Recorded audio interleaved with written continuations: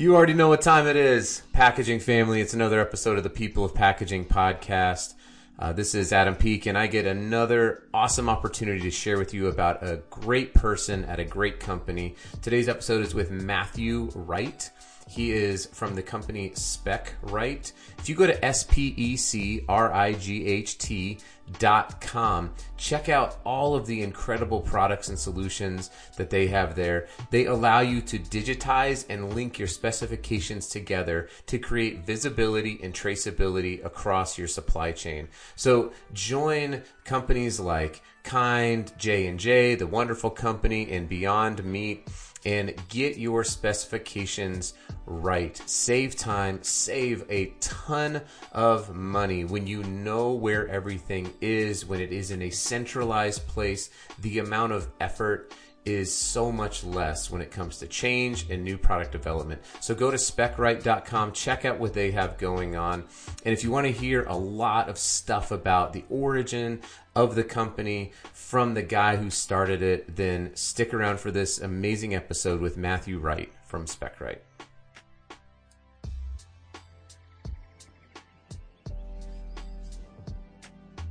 All right. Well, I am here with Matthew Wright. Matthew is the CEO of SpecRight. Now, let me just ask you this before we get into it. I've got a lot of questions, but I didn't make the connection until I just said it out loud that your last name is the same as the back half of SpecRight. Was that on purpose or accidental? No, it wasn't intentional. It's funny, going back even further, I owned a company called WrightPack, and everybody thought it was me kind of getting full of myself and naming things after me. But no, it really is we'll talk about it later, about getting the spec right, and that was the foundation for spec management. So no, it's a fun play on words, but actually it came from somebody else helping me name it. Got it. Okay, well that's as I said it out loud, I was like, oh, interesting. I wonder if there's a connection there. My uncle, when I got started in packaging was with my uncle. And my last name is Peak, and his last name is Peak, and we had Peak Packaging Solutions, and that was definitely named because it was my uncle's company. It still is. They're still around today. So that's super cool. No of them, and that's pretty normal in the packaging business, naming things after family. So yeah, it's a lot of family-owned businesses for sure. And you've been in the packaging industry for a while now, right? Yeah, I always joke about how long, but it's been 20 plus years. Really started, this has been the business I've been in my whole life. So it means a lot to me, and it's been, great industry to be part of, as you know. Yeah, definitely. Did you get into it? Like, I got into it accidentally. I was a pastor, and then stumbled into packaging through my uncle's company. Did you grow up wanting to be in packaging, or how did that transform? I mean, we have a lot of college students who listen to this, and they're actually really fascinated by this answer of how people got into it. So I'm curious how that started. Yeah, it's an interesting story, similar to yours, but not through the pasture world. But yeah, totally accidentally. Hopefully, as time goes on, that changes to purposefully for people, and I think that is happening today. But as you know, 20 plus years ago, it wasn't the space that everybody was running towards. But no, I was looking to get into some sort of high rapid change business. I love seeing things happen, made, and really, quite frankly, like you just said, fell into the opportunity, answering a job application ad that was out there, and really the rest is kind of history. So accidentally, but super excited I found it. Yeah, and which company was that you started with? Yeah, so it was a Moonachie, New Jersey, for a private independent called President Container. So a family-run business that still is in existence today and thriving. Oh, so a corrugated company that's still family-owned? Yeah, they've moved. The second generations, I'm not in touch with them anymore, but has grown the company and moved up into New York, and here one of the big players in the Northeast. So that's awesome. And obviously the corrugated market has experienced quite a lot of acquisition, a lot of M&A in corrugated, and has its own, kind of struggle. So it's always cool to hear about the independents that are still, making a big difference and out there crushing it. And was that primarily, did you stay in corrugated then and kind of paper packaging for a while? Yeah, my whole life in packaging was fiber based. I did some when I had my own company, which to talk about some different types of packaging, but primarily it's fiber based packaging, corrugated, shippers, displays, et cetera. Got it. Well, I mean, we can get into the Wright Pack, not named after Matthew Wright, but Correct Pack, I guess would be another way. Yeah. No, What prompted you to go from, we'll call it like corporate world with these corrugated, and it looks like, some fairly large corrugated companies or just paper-based companies, to say, you know what, there's something missing that there's a problem or a gap here that I can fill, and I'm going to go start my own company. That seems like a leap, right? I mean, what was that like for you? yeah, no, it's a crazy leap. But I think, most people in packaging always wonder, if you're sitting on the corporate side, you wonder, hey, what is it like to be independent? When you're on the independent side, you wonder what it's like to be in the corporate world. So I've had a chance to sit on both sides of the aisle there. And in a lot of ways, they're the same. And I can talk through that. But, kind of backing up. So, I didn't spend a long time at President. I was out just kind of churning the street up and really wanted to make it a career, wanted to learn. I went to a phenomenal company at the time that's no longer in existence called Union Camp. And Union Camp had a real good management training program, real good kind of solid base company. And I'm not sure if you're aware of them back in the days, but they got bought by International Paper. And so I ended up at International Paper. And for me, the experience at International Paper was phenomenal. I had a 10-year run with them, treated me very well, gave me a lot of opportunities to move around the country and do different jobs. So super excited about my history there. And then I went to work for Temple Inland. And the story to be told there is one of the senior executives went over there and really brought several of us over to help run Temple Inland. Temple Inland got bought by IP. So back to your point about mergers in the packaging business, it's pretty prevalent. And I was a senior director of the company, VP, and really was an opportunity to step out and really take a moment to think about, what I wanted to do with my career. And at that time, I really saw, to your question, an opportunity again for kind of the innovative entrepreneurial packaging type companies out there.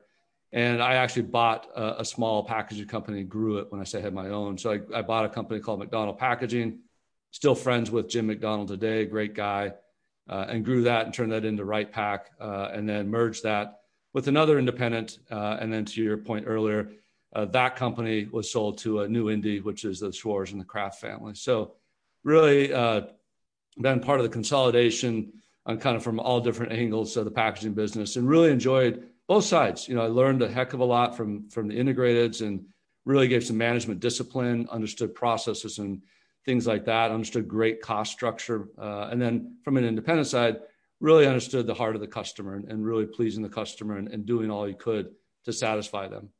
Yeah, it would seem like that. I mean, you touched on, it seems like operational excellence and understanding large scale of operations, working for a family-run business, and then acquiring a company and growing a company, and acquiring another company and then selling. It seems like that's a very well-rounded approach, and viewpoint that you've been able to get within the entire industry. What about that experience, maybe just a couple of things, would you say what is the most critical to establishing the success of SpecRite? What did you learn? A couple of really kind of interesting anecdotes or principles that you took from all of this vast experience that led you to launch, or that you kind of instilled into SpecRite? Yeah, thank you. It's great. As I said, I'm super blessed to have some really amazing experiences. And to your point, I look at the trifecta. So I've had a chance to work for corporate American and all levels, working my way up to an executive level. I've had the chance to come in and buy a business and run it. And I've had a chance now with SpecRite to start a business. So really some interesting angles around all of it. And to your question, it's got to be in your core, no matter which one of them you do, that you want to do it great and you want to be part of a really interesting environment and really a lot of self-motivation and drive in any one of those streams. I think in having the opportunity to have had my own company and build that and work for a company that's more structured and historic, in terms of the value to SpecRite, it's really helped me give balance. I think the balance is really understanding not only the customer and obviously the vendor relationships, but really employees and where they're coming from and the position they're coming from. And then ultimately the right process at the right time. What's the right structure to put into the company as it grows, and learning a lot, again, from kind of established companies that have done that well for many years, but also understanding the entrepreneurial flexible spirit of having your own business that you've grown. So it does, it's all fortunately has come together to help me kind of formulate a management style that I believe has been successful in helping grow SpecRite. Yeah, yeah. It's funny. I say this often that everybody everyone believes that they're right in what they're doing because when we are proven wrong, we as humans we tend to change, right? So a lot of that it's important to just kind of surround yourself not only with great life experiences but also really great people that can help you stay focused and stay prioritized. And I know I've been able to interact with quite a few people at SpecRite over the last few months, and it seems like that's another lesson that you've also brought in, right? Is 100, surrounding yourself with great 100%. people. And that's something you mature through, I think, just in general in your career. But definitely, that's a major thing today. Is of having the chance to start something from scratch and where you have no legacy, you have no culture, you have to try to change or build. Is really building that culture correct from the start. And that's all about hiring the right people. And we're super fortunate at SpecRite to have some amazing leadership and amazing people helping drive us right now. So, but I want to dig into SpecRite here in a second, but I'm curious to know, you have, so over 20 years, you've talked about the vast experience in terms of the different kinds of organizations. How has the complexity of packaging changed over that time? There hasn't, if we stick to, sort of corrugated paper, it seems like there's been innovations in manufacturing, but for the most part, we still have brown shipping boxes. And I know I'm well aware of the fact that it's not that simple, right? But I think from what people would see, it's like, it's still a brown shipping box. But would you agree? It seems like there is a higher level of just business acumen and complexity that has come through just with consumer demands on sustainability and just in time and e-commerce, and all these things have just sort of stacked up over the last few years. How have you kind of seen that shift and move, and how are you adapting to it? Yeah, no, that's the whole kind of story behind everything is that, it's interesting. When I first got in the business, a couple of things were going on. One is that the maker of product was in control. And when I say that, if you were growing a head of lettuce, you put it in any bag you wanted and put it in any box you wanted and shipped it to whoever you want. And I'm not going to say life was easy. Obviously, in hindsight, it seemed easier or harder then, but it really was easy, very low complexity. And then inventories, everybody carried a lot of inventory, and the sales cycles were longer and the demands were less. And so things just kind of worked historically. I think what I saw to be the first kind of change to that is when you had the massive retailers starting to consolidate. All the mom and pop retailers were gone. The big discount stores had just started with, BJ's and others on the East Coast, and they started to morph. And what happened is they started to change the dialogue about what the package should look like or what the package should be. And that's happened, 20 plus years ago. I worked on one of the first pallet packs for BJ's for ice scrapers of all things. And, it was 20 something pieces that took 18 minutes to build. And they were used to throwing ice scrapers in a brown box and shipping it wherever they wanted. It was a dynamic shift to people's businesses. And so much so that a lot of people did that by the side, opened other buildings and put a lot of labor to it. And that's only, just to your point, accentuated with, e-com and globalization and all these things happening. And then really what's gone on is just this huge awareness need. People want to know, is it sustainable? Where is it sourced from? What it's made from? And so what I look at is the role of packaging has risen, and it's done it over time with a lot of energy, effort, putting more people at it, relying on your vendors. But what was the missing element that I think is changing now is the C-suite needs to have packaging involved and really understand it from a company strategic level versus kind of just receiving it as it's coming. And I think I've seen, what's exciting to me is I'm seeing packaging rise to level in the organizations that needs to have a voice about the impact to the company and to the future direction of the company. And what's happened short of that is just this massive trying to catch up. And that's created what Kellogg's calls SKUzilla and all these other things. Everybody's just done it, trying to keep up with versus being purposeful and at the table of decision making. So are you hoping to see more chief packaging officers? Is that? Yeah, the convergence. Kind of convergence. I think it's amazing time for packaging. I think the convergence of product and packaging are tighter than ever, and the product is more heavily relying on packaging than ever. And because of that, that means that you should have a more prominent role at the table of helping create the volume and the revenue for the company going forward. So absolutely, I think I think it's really, historically they talk about the golden age of packaging, back in the Industrial Revolution. I think we're in that golden age. I agree. I completely agree. I did who was that for? Oh, it was a keynote speaker for a wine and craft symposium recently. And I shared with them that I was talking about social media and how packaging can adjust with social media, specifically for wine and spirits. And there was a stat in January of 2021 that there were over 200 YouTube videos that had 1 million plus views that were only unboxing videos. That's all it was. So, what would that be? 200 million people in a month watched other people talk about your packaging. It's mind-blowing to really think about not just the functional aspect of packaging, but now the importance of there's still the retail shelf experience of packaging that's still going to be important. Retail's not going away. Amazon didn't buy Whole Foods on accident, all that stuff.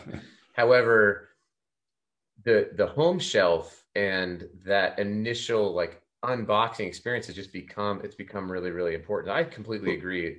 This is the golden age for sure. And you look at the consumer experience with packaging is bigger than ever. We all get our 10 Amazon packages every day in the driveway. But in addition to that, you think about just the self-building products, IKEA and others that we just never used to experience. And today, packaging is so integral to everything we do. So I'm excited about the future and excited kind of where it's going. And I think it's going to be good for everybody.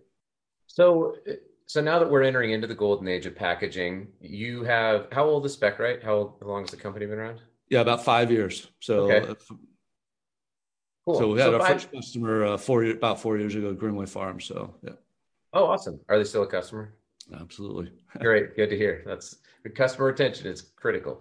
So what was the thing that you set out to solve? There's a problem, again, similarly, you left the big corporate world to go and buy and run an independent company that, you don't have to go through all the rigors of that decision-making process. But at the end of the day, entrepreneurial spirit is so cool for me to watch and observe because it's somebody who believes so strongly in solving a specific problem that they're willing to raise money, use their own money, whatever it, invest a lot of time, energy, effort, reputation, all of that stuff. They're putting it all on the line because this problem is so important to solve. And they're like, I think I can do this.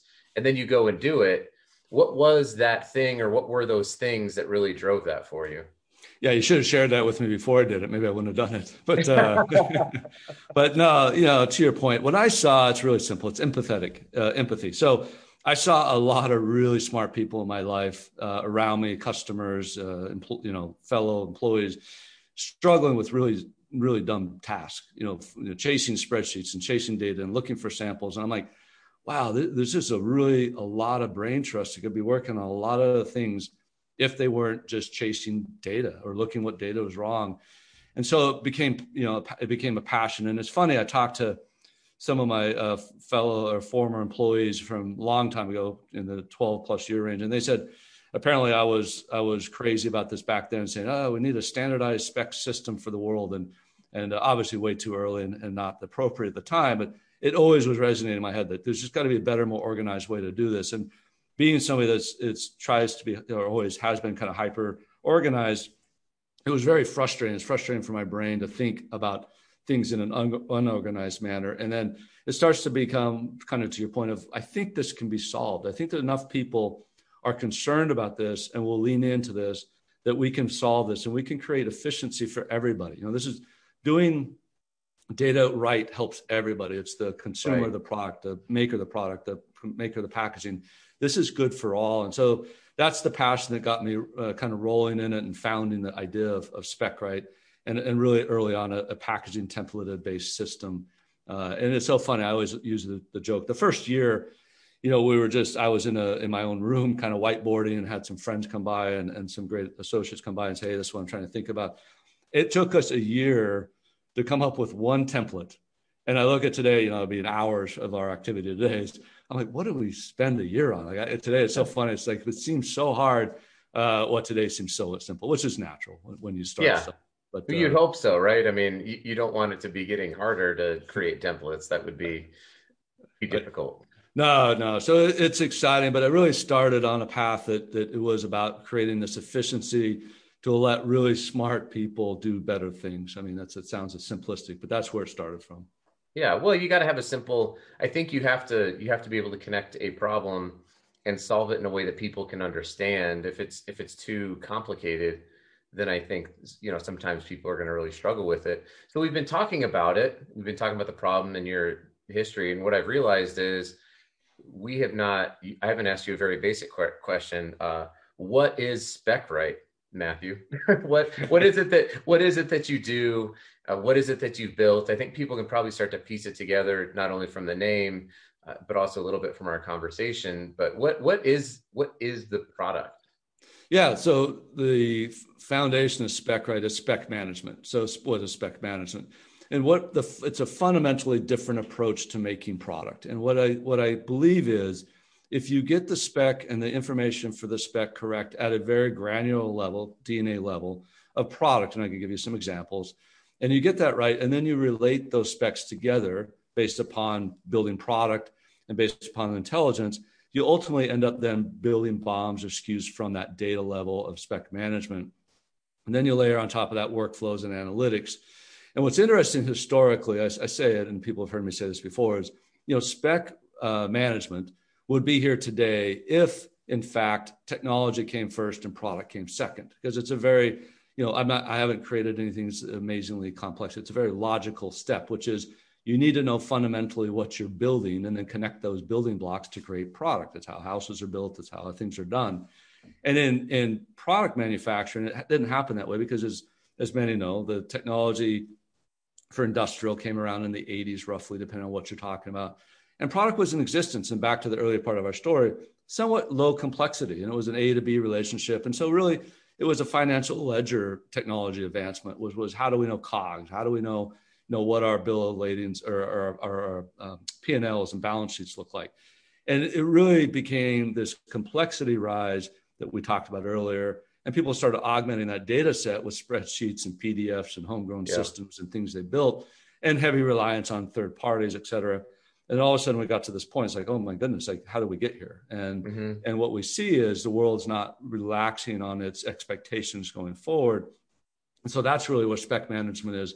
Let's fundamentally rethink how things are done, and let's build them from building blocks up to product. And then once you have product, let's layer analytics and workflows and stuff on top of that. So it's again a fundamentally different way. It's a DNA level. It's a bottoms up build versus a top down look. Got it. Is it a SaaS model? Yeah, so everything's in the cloud. I mean, that's the future. So obviously, everything's it's a community of data, obviously provisioned by clients, and then connectivities for their vendors. But yeah, it's a SaaS model, very much like other ones you've seen. You have primary users that they're in the data, using it every day, doing things, procuring products, making products. Then you have people that are maybe line side quality people looking and reflecting, is that what we're making? Is it correct? And then you have vendors that are feeding data into the system or taking data out of the system. So those are really the primary kind of users of the system today.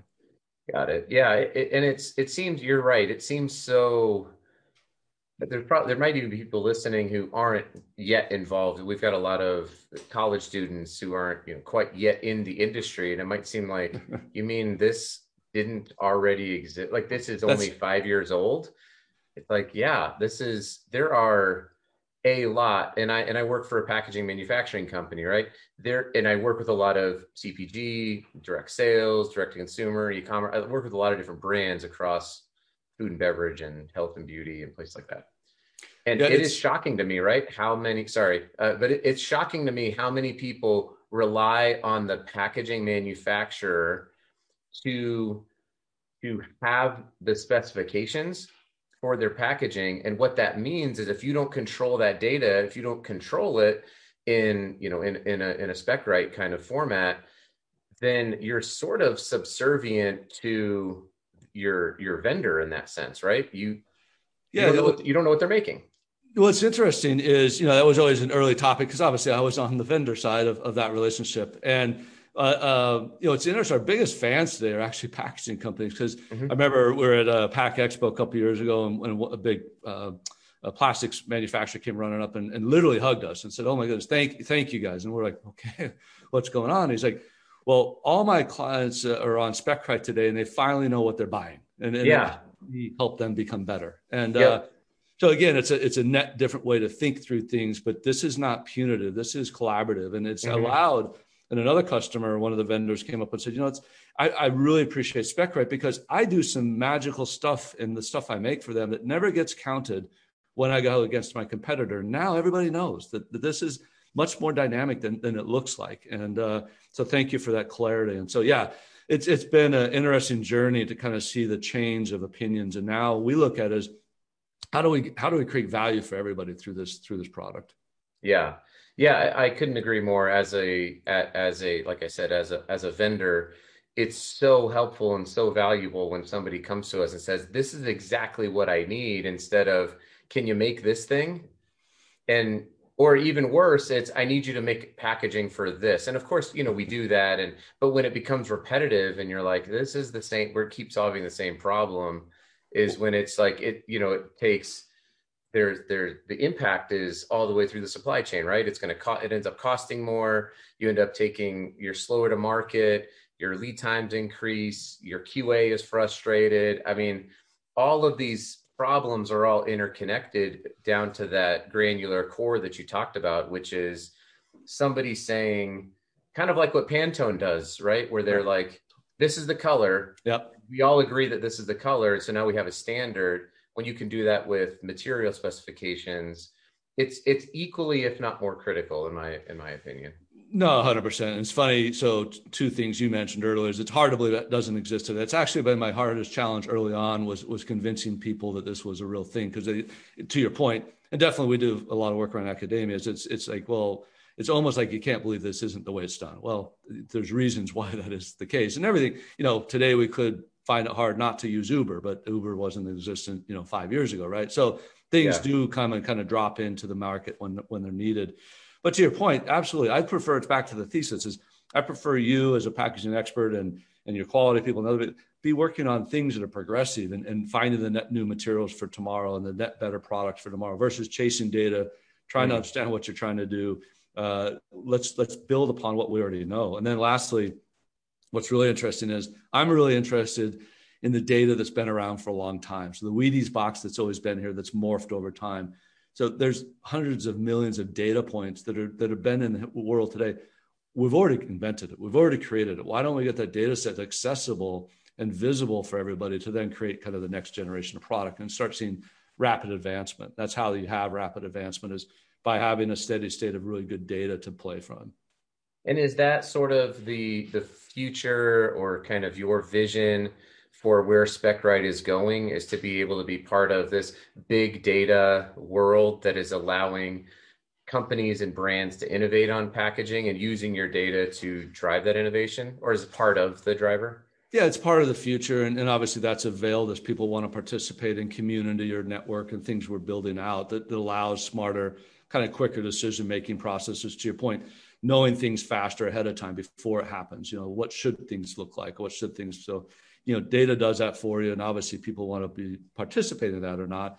But even in the near term, and I'm talking the next several years, it's really connected in these data streams. Like think about how many if parts of information is duplicated versus just shared, right? So if you have say a retailer or a restaurant or whatever, and you have a packaging producer and you have the material and the product producer, how many times are they duplicating their data versus just linking and sharing the visibility of the data they need? So I'm really super kind of focused on that whole network piece, which is, hey, I'm this retailer. I want everybody using this bag with this kind of graphics on it. Don't duplicate that. Just link it to everybody, and then if the retailer changes that, which they do, and everybody goes reeling from it late and then have tons of inventory they don't need and repack. Instead of that, then that changes and everybody's alerted and they immediately change over, right? So that's the vision I see short term. Longer term, some of the stuff you're talking about with data intelligence. Yeah, that's it. I mean, again, going back to the hey, this should just exist, right? You would think. However, it doesn't yet. I mean, there is this duplication, and you're so spot on in terms of, as again, from the packaging manufacturing side, we see it constantly where it's like we'll make something for a brand and they'll say, "Oh, yeah, our other market, we did a spec change on that film and this was supposed to have it." And you're Right. like, well, you have $50,000 worth of stand-up pouches that you approved to run.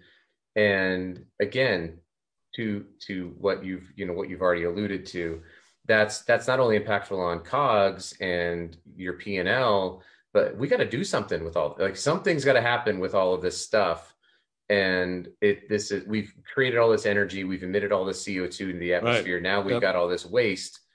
So, maybe speak to the sustainability Yeah. aspect of what you're doing as well. No, totally. So you look at and you just click through an area that I'm passionate about, and we'll talk about kind of sustainability as the world looks at it. But stepping back for a minute, there's a tremendous amount of waste done today from bad data to product. I mean, to your point, we were talking to a CPG company, an everyday brand, and they lose $30 million of product a year from bad specs or bad information getting to the co-packers. When you look at it from a monetary standpoint and you look at a multi-billion-dollar company, you can arguably, even though 30 million is a huge number, you can say, it's part of cost of business. But what isn't cost of business or shouldn't be is the product that has to get rid of, to your point. That's already been admitted, that's been made, that's been energy expended. Now you got to dispose of it, get rid of it. Even if it's recycled, it doesn't matter, it's still energy. So attacking just all this bad product made in the world today that the consumer may never see, it doesn't matter, they don't see it, it's existent. And so I really believe by having the right spec, what something should be made of, visible to all before stuff happens, and the intelligence of what if you do this wrong, what would happen, will stop a lot of that, and we'll shrink that, what I always call industrial allowable waste, down to a number that says, hopefully nothing at some point, right? So super passionate about the impact of data against that, to your point, to your story. And then you click through to the sustainability, which most people talk about, which is what's the product in the market, what's the carbon footprint, what's it made of. I always say you can't be sustainable if you don't know what you're making, right? And I always enjoy the passion and energy that large company CEOs make about trying to do reduction. And this as well as I do. And then you go talk to people doing it, and they go, I don't know, what are we even doing today? I don't know if that's a big number or a small number, and I'm freaking out. And so again, data helps you make good decisions for sustainability, and whether we give you the visualization through the platform of that, or we're integrating with other solutions to give that visibility. But I don't think LCA should be an annual event. I think they should be an active event. It should be actively every day. Are you doing better than you were yesterday? Yeah. And is it getting better tomorrow? Are you already, or is that in the future, to be able to connect sort of LCA type data to do comparisons within SpecRite? Yeah, so we have, so we're not an LCA a database. There are those out there. We currently, with customers today, they use the data from SpecRite to power their LCAs.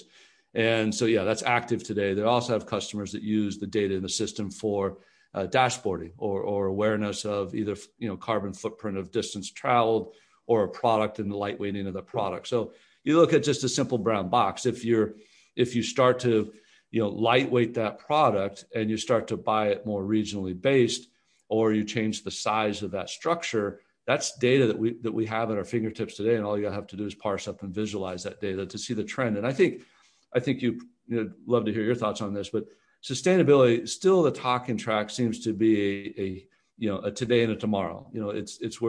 But it's a journey. And I think that you have to be able to visualize the data over time to make sure you're still on that journey. You're never going to get there. You're never, until nothing exists, we're not perfectly sustainable. So I really look at what's the trends. Are we heading the right way? And then what's the alert system if you start to see that trend dip or your behavior go in a different direction? And so there's a lot of work to be done on changing the talk track. So mine is let's get rid of the allowable waste, the bad word, allowable waste. Let's know what you have so you can become sustainable. And then let's track it over time and get that visibility out there for people. Yeah, and to your point also about the collaborative, there it is, collaborative nature of data. I mean, just how incredible would it be if it was sort of democratized, where somebody could go in and know, okay, if I switch from, this thick of an HDPE container to a flexible stand-up pouch or whatever it is. I know that this is what's going to happen because now I have data to make these decisions rather than just stories or. It's so true. I love it because this is a very good conversation. And you probably see this, we see these great announcements of this really sustainable product comes out and it's really exciting. And then the problem is it can't find product market fit, right? Because either it's produced in the wrong part of the world or it's produced for a product that's focused on, maybe they're focused on chemicals and it should be on, vitamin water or something. So what I look at is data connects data. So if I know all these, if they say, hey, it's a really good replacement for this particular type of product, I know where all that is in the world and it can be married up to this option. And then these people over here can say, that sounds like a good product. We can bring the two together instantly, right? Or even futuristic is, hey, I think I'm going to make this product. Where should I make it in the world? And it fits this type of product or this type of solution. Where is that best set? And so it is a whole different way to think about things, but it's not that far out. And data has proven success in every other area. And so I don't see that it's not going to be successful in this area. Yeah, I completely agree. Well, Matthew, we're here at the end. And so I want to make sure that, we kind of talk a little bit about ways that hopefully people are engaged in the conversation. I know that I still have a whole bunch of other questions and I hope that other people do as well. And they can reach out to the SpecRite team. So what's the best way for people to either connect with you personally or to connect with SpecRite as a company? Yeah, it's I always laugh. We're not really hard to find. We have a pretty simple naming convention, although we have more Matthews in the team today. But Matthew at SpecRite's a pretty simple way to get a hold of me. Laura at SpecRite, Jim at SpecRite. These are all kind of great people to connect with. Love the dialogue, the conversation that we've had today. It's highly stimulating. I hope many more people join in the conversation. It's not about SpecRite. It's really about specification management and the collaboration of solutions coming to the table to create just a different way to make things and a different reality for tomorrow for everybody. Yeah, I tell people all the time, nobody's buying your product. They're buying the solution to the problem that they have, right? We're buying an outcome is what we're doing. So I don't go to Amazon because I really want to buy something from Amazon, or I don't go to whatever the retailer is. Like I buy the outcome, right? That's what I'm buying. And so, having an outcome, and it seems like you've got a lot of really positive use cases. The company that's just like, $30 million a year. It's like, come on, man, everybody wants, just because you have wrong specs. Like I'm sure, I hope that was a win for you and for the planet on that one. But Matthew, this has been great. I'm glad that we both see the same barber. Bald is beautiful, and packaging is it a choice for you, or it wasn't a choice for me? But it's so it started off. I was a camp speaker at a Christian camp, and it was Superhero Week, and I was in my early 20s, and I was newly married, and I shaved my head to be Professor X from X-Men for a skit, and then after a while, I was kind of like, I sort of like this, and then I tried to grow it out after a few years, and it was balding like pretty good. And I'm like, oh, you know what? I'm going to go full Andre Agassi. Remember, he had the long flowing hair, and then he started losing it and he just shaved it all. I was like, forget it. I just kept shaving it over and over again. So I got to come up with that cool story. Mine's not so cool. It just happened. it just happened. Well, that's great. Matthew, thank you so much for being on the podcast. I really appreciate it. Thank you. Great to meet you. And I've heard about you and love the passionate conversation. Carry on. This is great stuff. Thank you so much. Please make sure that you like, share, subscribe. Let's spread the good news and the joy that packaging can be in the world. You can find this podcast anywhere that you listen to podcasts. We appreciate the ratings and the comments and the sharing. It's only going to keep getting bigger because packaging is awesome.